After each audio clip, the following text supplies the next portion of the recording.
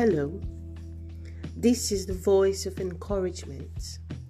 Wherever you are, whatever you're doing, whatever time of the day it is, this is a time when we hear what God is saying to us. Today, we're looking at the title, Use It. Use it.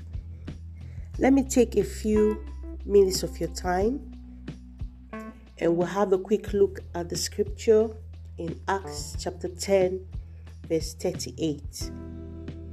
It says, how God anointed Jesus of Nazareth with the Holy Ghost and with power, who went about doing good and healing all that were oppressed of the devil, for God was with him. We thank God because he has never left us alone. This is a new year, glory to God, year 2021. And I know that a lot of people in one way or the other are positioning themselves to know what God is saying, to hear what God is saying to them.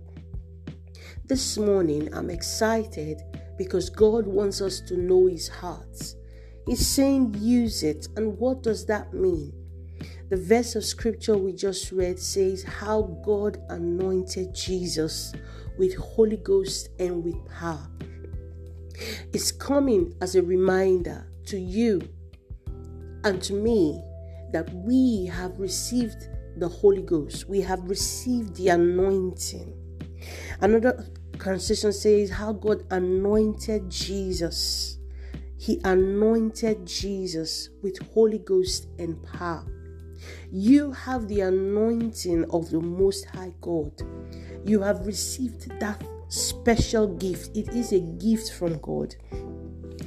The psalmist said in Psalm 92 verse 10, he said, I shall be anointed with fresh oil. My horn shall be exalted like that of the unicorn. I shall be anointed with fresh oil.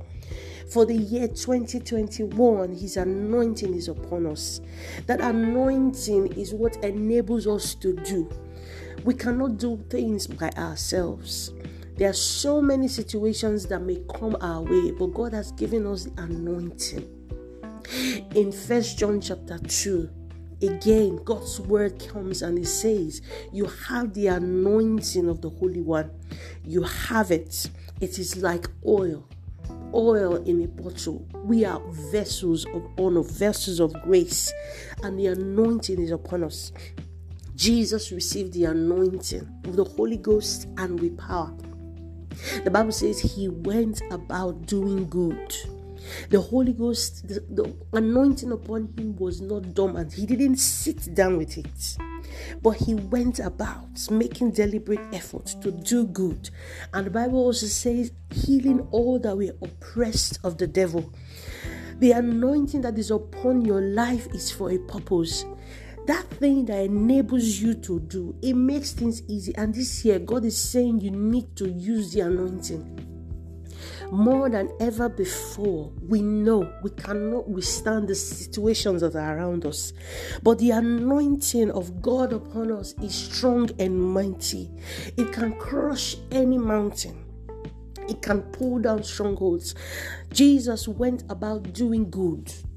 So we need to make deliberate attempts, not just about me, not just about yourself. You need to look around. Any way that you can use that anointing to do good, first of all, help yourself. And then you need to look around. How can I help someone who is oppressed of the devil? You need to say no to oppression in the place of the spirit, in the place of prayer. We need to arise, and that is what God's word is saying to us this morning. Use that anointing. There is something in you. You wake up in the morning, there is fresh grace upon you. You need to speak out and say, I am anointed with fresh oil, and I stir up that anointing upon me, and I command every mountain to move. Think of what you have not done. It is when you try to practice using the grace of God, you will see that there is power in it. Don't allow the anointing of God to be dormant in your life this year. use it. I'll say a word of prayer. Father, I thank you for your word coming to us. By your grace and power, I will stir up your anointing on me. I will use it for your glory. Lord God, to do good and to heal those that are oppressed of the devil. I command every oppression to give way to the power of the Holy Ghost. Thank you, God, in Jesus' name. Till the next time, it's the voice of encouragement. Stay strong.